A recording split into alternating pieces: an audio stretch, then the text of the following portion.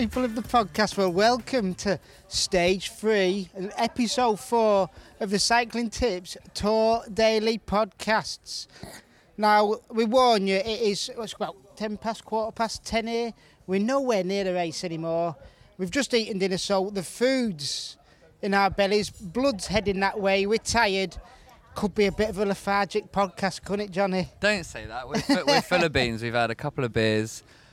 Ronan, full of beans or full of beers? Full of pasta.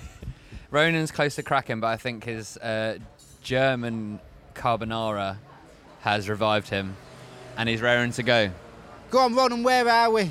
We are on Erdkampsweg in Hamburg.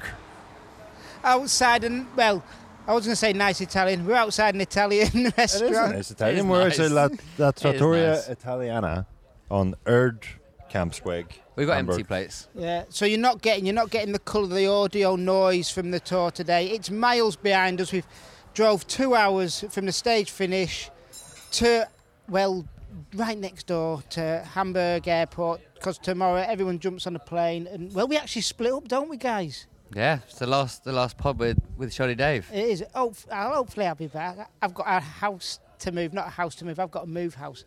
You know what I mean. That's easier than moving a house. Anyway, let's crack it into today's stage. No one wants to hear this preamble. Actually, just before you do, one point on the sort of transfer that we've just made. We actually, how many team buses and team trucks and vehicles of the tour and the tour caravan, the publicity caravan that goes in front of the tour, all of that had to drive from Zonderberg, where we finished, to Dunkirk in France, where they start on Tuesday morning. And it's a good 11-hour drive, if I remember right, because I googled it a while back when we were planning how we would get from Denmark to France, and it's a heck of a drive these vehicles have to make, team staff have to make. But on top of that, the team bikes are all travelling by van. Also, immediately as soon as the riders finished today's stage, mechanics were busily packing vans and trucks and getting all the bikes in there to get them driven to Dunkirk not for Tuesday, but for tomorrow, because the riders will want to ride them on the rest day tomorrow. Yes. So there was whoever's setting off in those vans, and there were staff that I hadn't recognised from the rest of the week, but whoever's setting off driving those vans tonight, they're probably driving all through the night. It immediately makes you feel better about the transfer that you have to do. It makes me feel worse for feeling slightly cracked tonight. I haven't got that bad a job when I'm sitting eating carbonaras at 10 o'clock in Hamburg. We're not made like those truck drivers. What a lot of people won't realise is that at the finish today, sat outside of every team bus was 8 suitcases, all packed, ready to go, because the riders will finish the race. Their bags were packed, they were ready to go. They were leaving on a jet plane. They literally didn't they? Washed, got their bags, and then left on a jet plane straight to Dunkirk or Calais. No, Calais or Lille today they flew into. There's 2 chartered flights. There's one chartered flight for riders, staff, basically the professionals in terms of racing, and then there's another chartered flight that has ASO staff, has some of the press, has some... The good press, you know what I mean? Well when we say good press, the ones that are... There was the press that didn't realise that if they got the chartered flight, they would be leaving at 2 a.m. from Zonderberg, flying and landing in Calais at whatever time, and having no rental cars to pick up or no taxis to get, and having to walk to whatever hotel they were staying in. It was presumably a long, long way from that airport in the middle of the night. It's not just the team buses. It's amazing to see them pack up everything to get away. It's the motorbikes, isn't it? We walked past the motorbikes. Ron and I walked past the motorbikes, and they've got these double-decker trucks loading on the 40-footer trucks, container trucks. Yeah. With just getting the motorbikes loaded into the back of them one at a time, side by side, 2 levels full of them on this truck. Whether it's the police motorbikes you see at the race or the ones that dish out the water, safety ones, it was in TV ones, they were all there getting loaded onto this double-decker. You kind of think that if you go to a race in Denmark, that it's local equipment and local vehicles and that you're going to see used, but it's actually the same vehicles and same equipment that we're going to see in Dunkirk in 2 days' time. It's also the same, obviously the same ASO staff for the people who like manage the press, manage the riders, but the guys who stand on the gate into the press parking, the guys who you have to tap your pass every day to enter the press room, it's the same guys there, so you walk in, say bonjour to them. Yeah. So they ship them all over to Copenhagen to then bring them back to France. It's crazy. That, and I initially noticed that when we were in Copenhagen, the night of the team presentation, so that's last Wednesday, and there was a barriered off area for the team buses to park on, and the security guards at the entrance to the cordoned off section. So it's basically just, like keeping the public out. Yeah. But those security guards are the same security guards who will be following the whole tour and who were here last year as well. You would think, that job might go to a local, but no, actually they've flew people in or shipped people in or... Respect, yeah. Yeah. And it's the same faces year in, year out. It's an addictive environment to be around, even when the stage isn't that excited like today, eh? So what happened, Johnny? Run us through today's stage. It wasn't a classic. It was a final day out in Denmark, though, which was nice. It's nice to have a final long flat one to just say goodbye to a foreign grand depart. And Copenhagen and Denmark have treated us really well. It has, yeah. Us, the riders, the fans, they put on a real show. Even if the racing, to be perfectly honest, hasn't quite been there. But Magnus Kort, the Dane who rides for EF Education Easy Post, he has provided some entertainment. Few pedal strokes in today, he went on the attack. He was surprised that no one followed, but he carried on because he wanted those 3 King of the Mountain points out on the course, because then that means he's got 6, which keeps him in the jersey, hopefully, until the cobbles on stage 5. Because on stage 4 they've got 6 category 4 climbs where there'll be 6 points total. I don't know what happens if there's a tie. Well, if another rider was to win all of those points and they were tied on points, then I don't know what happened, because they would have an equal number of wins. Was Magnus Kort's all 4th category climbs? Was it? I'm assuming then it must come down to GC at that point, because how else was he separated? 8 minutes down, I think. Yeah, but again, I haven't looked at GC, but I'm assuming if you look at it now, it's always surprising how early in the race actually a lot of guys have lost a lot of time, because they do their job and they get out of there. So it's no guarantee that somebody else who might win all those points or be allowed to go on a breakaway wouldn't also be 8, 10, 12 minutes down already. But keeping on Magnus Kort for a minute, we'll get to the rest of the stage. But what Charlie O'Galea said after the stage is that to keep the polka dot jersey, the team, it won't necessarily be Magnus Kort again on stage 4 going up and flogging himself out front, picking up the points. The team are going to make sure that the rest of the teammates get involved, and they'll balance it. They don't want to burn all their matches on protecting an early polka dot jersey, but they only need to nick one. They need to nick one category 4 climb. But the funny story about this whole polka dot jersey journey of Magnus Kort is that he took the idea to his sports directors the night before the stage 1 time trial and was like, I've had a think, and this is something I kind of want to do, and it'll be quite cool because I'm on home roads and it'll really light up the race, get us some early really good publicity, and it worked, and it's been amazing. And he's been celebrating reaching the summit of these climbs. He wore his Crocs on the podium. I did check the Getty photos. We discussed this today on the Instagram Live at the start, and I'm still against the Crocs, but I also think they're probably a bit better than them fake cycling shoes that they used to wear, like trainers that look like cycling shoes from a few years back. You didn't say that, did you? Sorry? You didn't just say that, did you? I remember, I can't remember what shoe sponsor we had with Ampost one year, but they also made podium shoes, and we were given those for... No, sorry, we weren't, but we wanted those for did they know what you were going to do results-wise? Is that why they never gave you Well, I never needed them, but I would have worn them on a daily basis. It's trainers with bow ties. What more could you ask for? But actually, we did get a pair of proper casual shoes from the same supplier, and they were pretty cool as well. They were like retro cycling shoes, but they blended in when you were out in public. They weren't quite like a pair of cycling shoes with a flat sole. Or Crocs. Wout van Aert was wearing some horrible yellow trainers for his podium. Did you see them? They were really... There's 2 shades of yellow on a white-soled trainer. It was bizarre. Sounds like a clash. Well, and then with the jersey and all that. Well, not the yellow one, the Jumbo one. To be fair, so he hasn't gone all out with the yellow. I think... if I got into yellow, I'd have a yellow bike, yellow wheels, yellow tires, yellow... I think I'd paint my eyeballs yellow. My teeth are already yellow. Should we crack on with the rest of what happened today? We shall, I think so, Johnny. All right, so Magnus Kort finally relented. I think he definitely sat up at one point because he wanted to save his legs. We were travelling and all over the place today, so I'm not sure the maximum gap, but I think it was quite a lot. But he didn't do a Taco van der Horn where he then decided to really see if he could make it. No, he didn't, and kind of... I guess when you're out there, you have 2 options. You can you can either, we got three options. The last option is the best one, where you won the stage like Taco van der Hoorn did in the Giro last year, and many other riders have done also. But the number one option that most people take is that they try to survive as long as possible, and they ultimately destroy their legs for God knows how long. I often think about riders who go on these doomed breakaways at the start, must pay for it for, considering the day after day of racing, they must pay for it for the rest of the tour.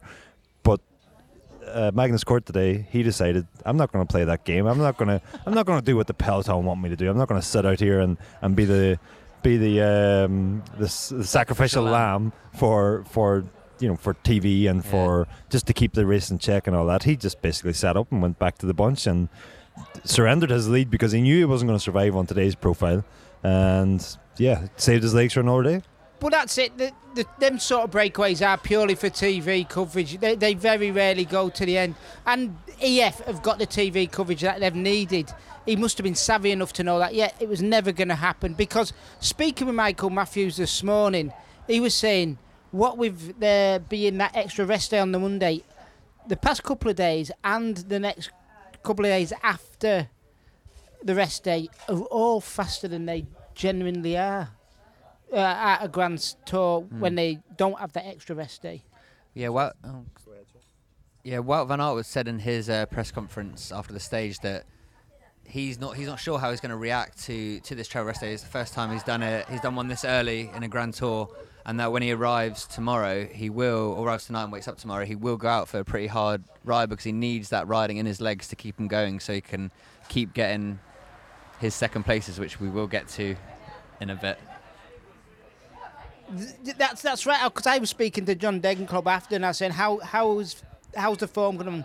You've obviously got stage 5 you're looking forward to, and he was saying the legs aren't great, and having a day off isn't going to do me any favours really, which is a surprise. You think these guys, they've been here since Tuesday, rode the bikes, done all the press stuff, done all the testing that they need to do, raced, and then you think maybe they might like an extra day off, but no, they want to keep on going.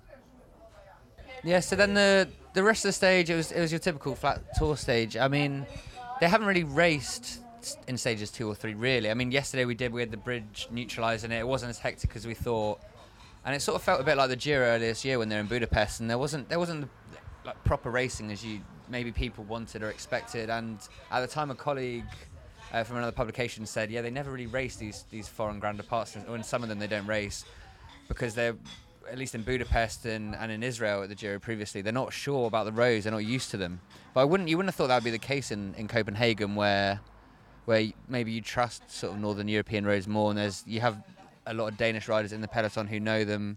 Maybe there's more road furniture because it's so bike accessible to non-racers. I don't know. We did see a bit of road furniture about 2 kilometres to go into the finish today. There was the peloton had to separate because there was barriers in the middle of the road.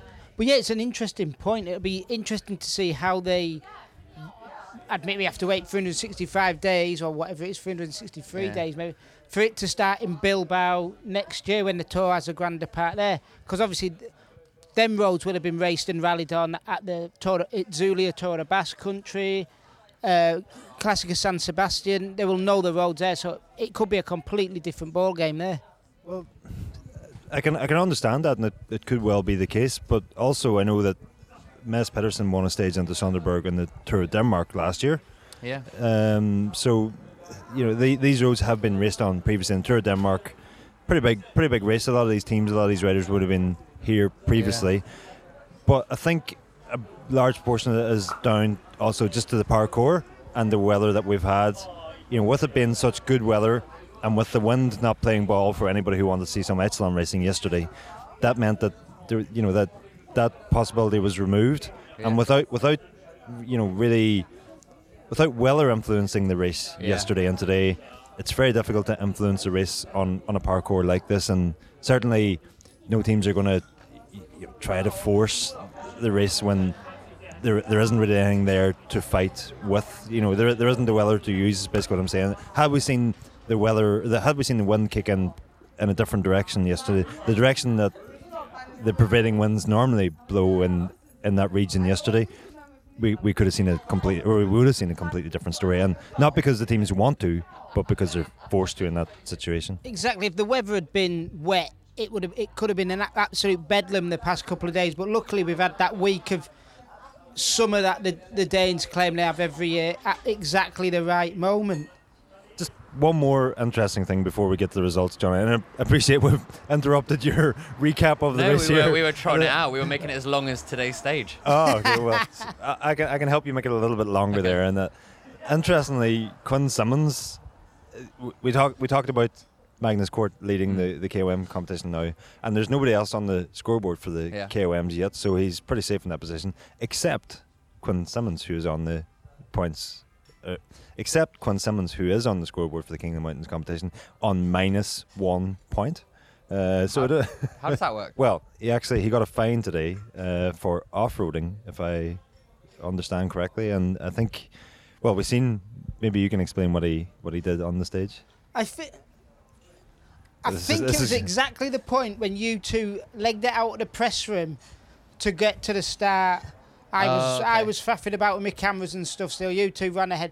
I think it must have been about a good 20 kilometres to go. There was an overhead shot of the peloton, and he just came up on the left-hand side on what realistically was just sort of like a dirty, dusty bit of grass, gravel that split the road from a bike path over a pavement. It didn't look particularly dangerous. He did go really from sort of 30, 40 guys back to probably about 10 guys, 7 guys to the front. He took an advantage maybe rather than just got off the road a bit. Oh no, he moved up. He intentionally moved up. Okay.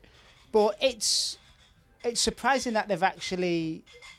Well, he didn't just he got docked points in the mountains classification, but looking at the communique from the commissaires tonight, he got fined 500 Swiss francs and also 25 UCI points. Now Trek Segafredo aren't exactly concerned about 25 UCI points. They're not in that position at the moment.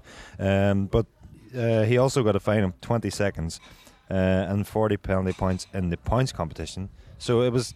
He may have moved up quite considerably in the peloton, but he took a hefty penalty for it. All those combined, it is quite a strict ruling from the commissaires. Specific punishment, isn't it? And I think it's almost like it's making an example. Like, we're not going to tolerate this in this year's race, and ultimately, I don't think Quinn Simmons is going to lose any sleep over any of these fines. And it could well have helped his teammate Mez Pedersen. So worth it. Yeah, it's like a professional foul, let's say, where he probably didn't realise in that moment that he was going to get fined for it. If it was, as you were saying, Johnny, not all that bad, but still, it's something you're not allowed to do, and they've thrown the book at him. It's his first Tour de France. He's still only what 21. So he's still very young, isn't he? Let's have a Google. Well, he was 18 in 2019, so that's 19, 20, 21. Yeah. Yeah, he's still very young. It's his first.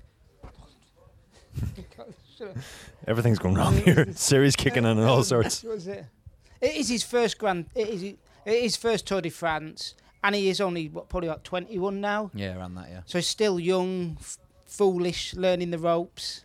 Indeed. But he did do it not blatantly on TV, because it was an overhead shot. He wouldn't have known they were getting that shot at the time. Like if it was a side-on motorbike shot, he might have never got picked up by it, and the UCI might or the ASO would have never thrown any points at him. He was in good spirits this morning at the start, because Rigoberto Urán from EF, he rode past in a big Viking helmet with a hammer to celebrate Magnus Cort's King of the Mountains Looked jersey. Like Ford, didn't he? It was just being Copenhagen. It was mad, and then he rode past, and Quinn Simmons turned around and was like, "I should be wearing that." Because at the moment, Quinn Simmons has a really big blonde Viking beard.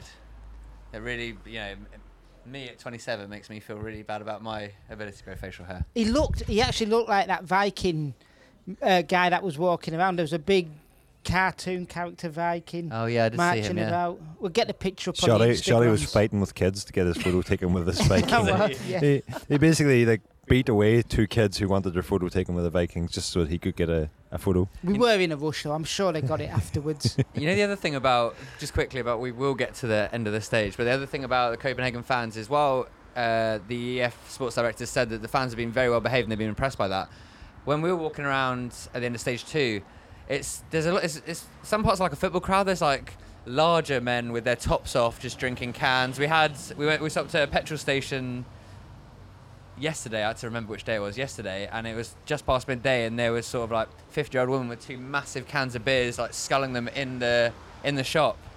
So I didn't really expect that from Denmark. We had the incident as well with a kilometre to go in yesterday's stage as we were driving into the finish before the race got there. Oh yeah. And we were on course with about a kilometre to go, and we had a fan throw a skull of beer can and then throw the beer can into the middle of the course, and our own Johnny Long got out of the car, picked up the can, and got a rapturous applause from. You made me do that though. I was happy. It should have been. I was going to get out, but then I was driving, so you jumped out. I was very mortified. And the main thing is that we did the right thing. We picked up the can. That could have been a potential hazard on the race course soon after that. But actually, I was struck yesterday by. It was about an hour after the finish that I was leaving the team paddock, and I was walking back to the press centre, and there was the mess that was left behind was just insane. It was. What do you think? Oh, it was the ASO staff were rounding up the barriers and packing the trucks and taking down all the accessories that make the final kilometre of the Tour de France and just the mess that was left behind by there was thousands of people there, in fairness, but still there was like beer cans everywhere. There was all sorts of rubbish. There was, I don't know, I cannot explain this, but there was 7 or 8 packets of frozen peas. No, I was literally going to say that. I saw that yesterday. Yes. I was walking back and there was like 7, 8. I don't know if frozen peas are like a snack in Denmark or what, but there was a mountain of frozen peas that were just dumped on the footpath where the fans had been watching. And just before that, there was actually, the peas in the pod that you get. There was yeah, those pods that have the peas inside, and there's a good 50 of those just scattered all over the floor as well. So there was some big pea fans there yesterday. See, I was going to say, I would have said the opposite, because I walked back a bit sooner because I just got my quotes and ran back to the press room, and there were people like packing up all the rubbish, and I was like, that is what I'd imagine to be a very Danish behaviour. So that's a shame. We're revealing the real. It was very striking. Now I had stopped at the drive-through was closed in Carl Junior's as I was walking back to the press centre, but I knew we were under pressure to get stories written and get a podcast on that. So I walked up to the drive-through and it was served on foot, 3 burgers and 3 fries. So I was held up a bit further, and by the time I got to that same section we both walked across, the mess was just, it was like something you would expect to see in Glastonbury or something, not a Tour de France stage. Right, should we get to the end of the stage? That would be lovely, wouldn't it? I'm sure that's what people's come here for. They don't come here to hear about our Carl Junior's escapades. Right, I'll run down the final result. They might have. I'll run down the final result, and then we'll discuss the sprint a bit. So, first place on stage for the Tour de France, a man that people weren't necessarily tipping. People were a bit unsure on his form, maybe on his team. It's not necessarily one of the bigger teams, but Dylan Groenewegen roared back to victory. He's had previous victories in the Tour de France, but Fabio Jakobsen won yesterday, who was in the Tour of Poland crash that nearly cost him his life, and the other sort of main actor in that whole incident was Dylan Groenewegen, and he won ahead of Wout van Aert in second. Wout van Aert's second place, but Wout van Aert does get 6 bonus seconds to move him further clear of Yves Lampaert in the yellow jersey competition. Third place in the sprint was Jasper Philipsen, came up on the left-hand side late on to snatch that. Fourth was Peter Sagan. Fifth was Fabio Jakobsen, who got a bit caught out on the final corner and lost his lead out. Sixth was Christophe Laporte from Jumbo-Visma, Wout van Aert's teammate, who kept on sprinting after his lead out was done. Running through the last 4 places of the top 10, Alberto Danesi of Team DSM, Hugo Hofstetter of Arkea Samsic, Caleb Ewan of Lotto Soudal, and Danny Van Poppel of Bora Hansgrohe. On Groenewegen, I suppose, what was he, 8th on stage 2? And then he was just inside the top 10. And he obviously won today's stage. But going back a bit further, I think he's flown under the radar because he hasn't exactly done the sprinter's calendar leading into the Tour de France. He's done the Tour of Slovenia, where he won the only real sprint stage. I think we looked over that because there wasn't the biggest sprint field there, but you can only be 2 turns up. And then he did Criterium de Dauphiné, which, again, the sprinters messed up a couple of stages in that race this year. So who knows what way that might have gone. But before that, we had Tour of Hungary, Paris-Nice and that. So he's he's definitely been flying under the radar. None of us were really tipping him, but it was an impressive sprint that he did. You know, initially I thought that Philipsen was the fastest in today's finish, but when you seen the overhead shot, then Groenewegen really did do an excellent sprint. He came from maybe second or third row in that final 200 meters, and you know, he definitely didn't win it comfortably because it was a very close photo finish. But he won it on merit, and yeah, he was obviously very overcome with emotion immediately after the finish. And you know, he was on the opposite side of that Tour Poland crash. You know, he was handed the blame for that crash, and although didn't suffer any serious and long-lasting injuries like Fabio Jakobsen did, I'm sure it's also been still playing on his mind. It was the kind of incident that nobody can really just walk away from unscathed. Like, so, yeah, it's and I'm sure there's plenty of people who are maybe not best pleased to see him winning today, but credit to him, he left Jumbo-Visma to get himself a chance at riding the Tour de France again. He's got back in, and on his second opportunity at the Tour de France, he's won a stage.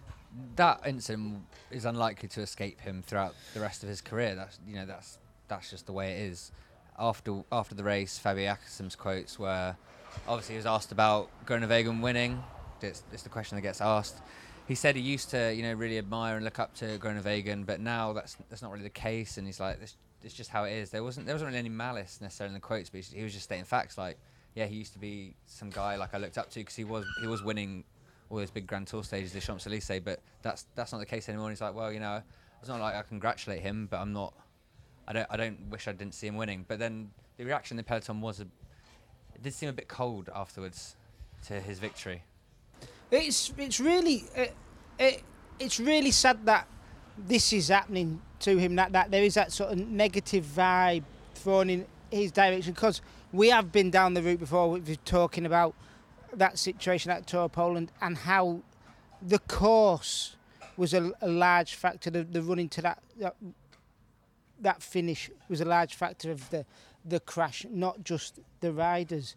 So, yeah, it's sad that we're hearing these stories that people aren't not being particularly happy for him or praising him as much as if it was somebody else who had won the stage. There was a point, a few years ago before that crash where he was considered he was going to be the next top sprinter, in the World Tour peloton, and since then he really has never reached those levels again until today. I would say that's his first time to get back to winning at the very top level, not just at the Tour de France, but at that higher level in any race.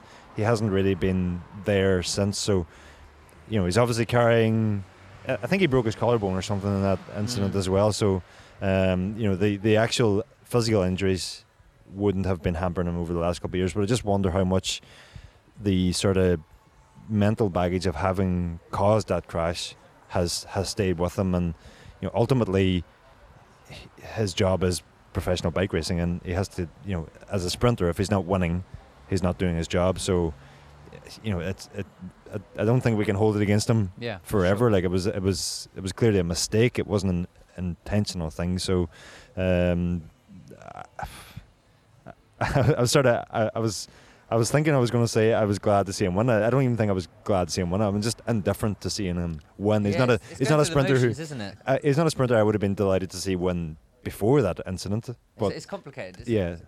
I certainly did not see him win today and think, I wasn't upset to see him win today. I think he's served his time, and as far as having to make up for the mistake that happened on that Tour of Poland stage. As I said, I was speaking to Michael Matthews earlier, and he said not just the team, but Michael Matthews himself is all behind him for the sprints. Matthews says, if I get my chance, I get my chance, but we are all behind him. So it's nice to hear that as well. Yeah, and it'll be, not to go too far down that path, but it'll be interesting to see just which stages Michael Matthews picks as his chances. He won the green jersey a few years ago, but he's certainly not on the upper echelons of the fastest sprinters. He needs to find a more difficult day where he can survive when the other sprinters don't. But even on those days, he's going to come up against Wout van Aert. So It's going to be interesting to That's see. a difficult one to go up against, isn't it? Speaking of Wout van Aert, speaking today, he's saying he's getting closer and closer to the stage victory because no, he's not. He's been in second 3 times. But you can't get any closer without winning. It was seconds. Yeah. Stage 2, it was Second. same time, but there was a gap, and then today it was thank you very much. I think the restaurant's now closed, guys. It is, but there's still tables out and there's a guy over there, so I think we've got enough time We can rattle sprint through to this the end. podcast. And then today it was obviously a photo finish. The only other point I'll make from the sprint is that Caleb Ewan sort of got boxed in, got a bit. He was just in the wrong sort of position to contest the sprint. He banged his handlebars, very frustrated.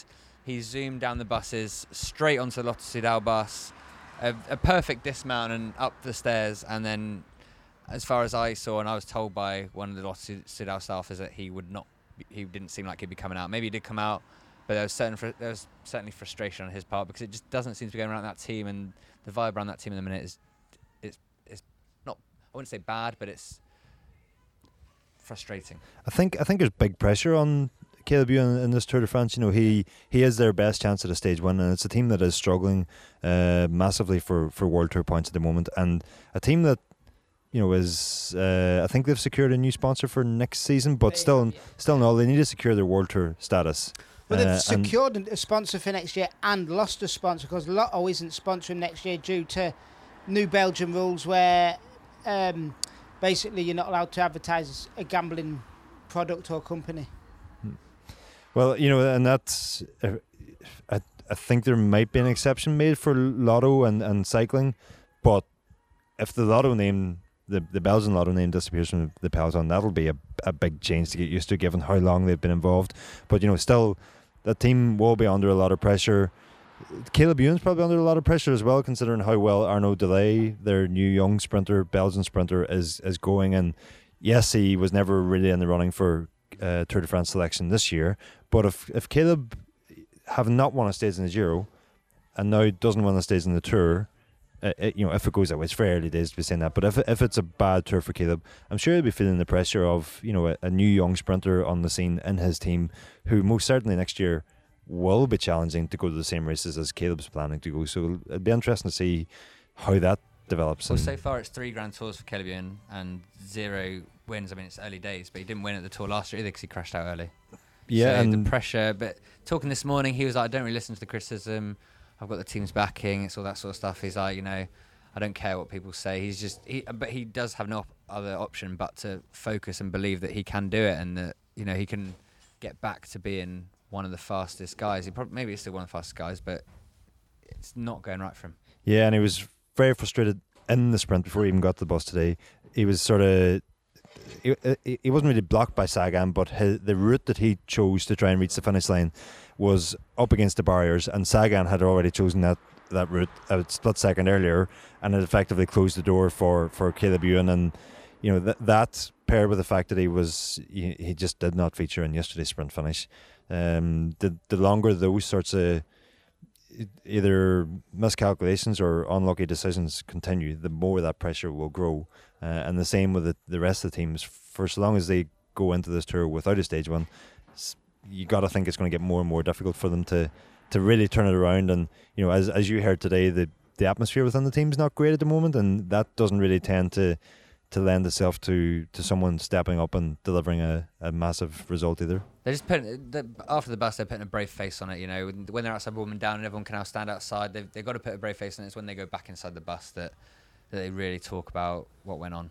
One all-rider within the top 10 that I noticed there was Dainese. I think he was 8th place on today's stage. And again, just as I was queuing up for the Carl Juniors burger yesterday, I noticed Dainese. So this was a good hour, possibly more after the stage finished. Dainese came riding himself through the finish line in the wrong direction as they were taking down the finishing gantry and everything else. The road had barriers all over it. He was weaving through the barriers, weaving through trucks and forklifts and all sorts, and ripped to bags pieces. Of peas. Bags of peas. It was ripped to pieces. He came down in the crash on the bridge, but as he had a lot of road rash. He's still wearing a skin suit that was pretty ripped up as well.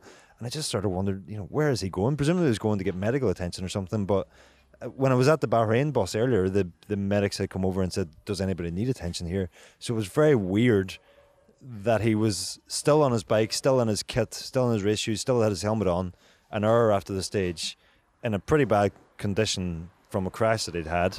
And then to see him pop up and get top 10 today again, I just thought that was worth a mention. It's impressive, really, because if anybody hasn't been to a stage finish before, the rides are quickly on the bus. Like, it's gone in the way. Like, you'd be amazed at how quick the team buses are packed up and everybody's. It's like within 20, 30 minutes, everybody's leaving the race. Just wonder maybe the team DSM send them back out to ride the bridge again and do it correctly this time or something. Anything goes to that team.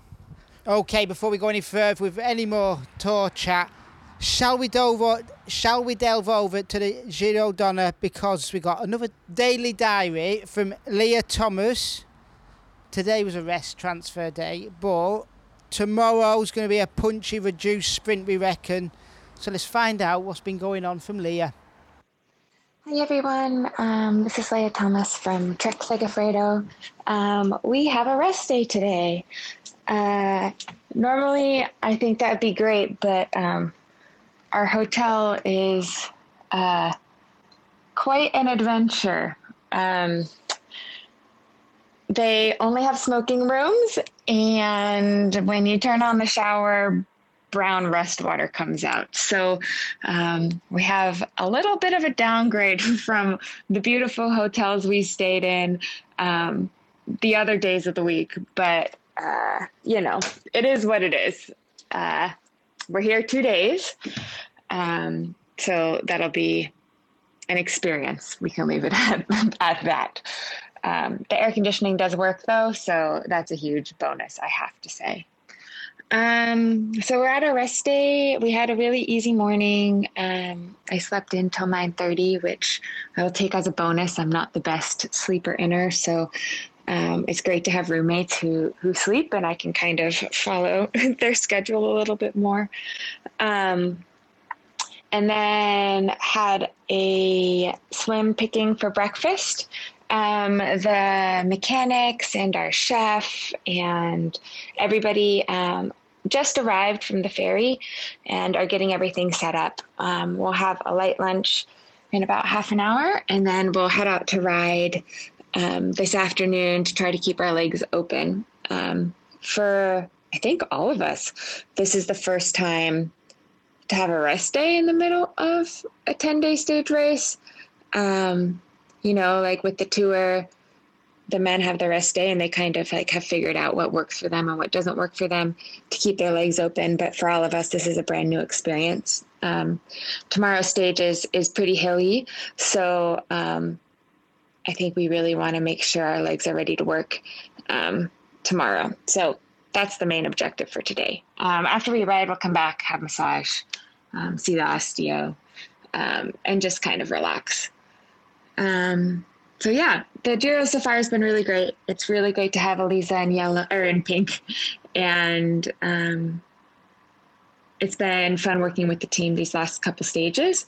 On a personal note for me, I'm struggling with my neck and pain that associates with it. So, it's been a little bit of a frustrating couple days.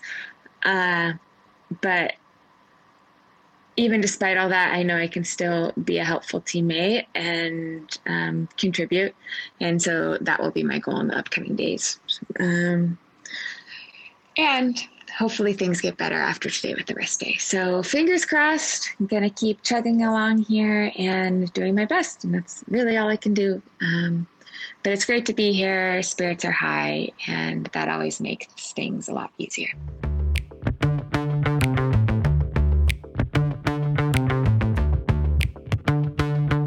Now, before we go any further, though, I am going to do the daily ad read because, well, it's Trek today. You've probably spotted it by now, either on Cycling Tips or on TV. The new Trek Madone SLR is here, and it's Trek's fastest road race bike ever.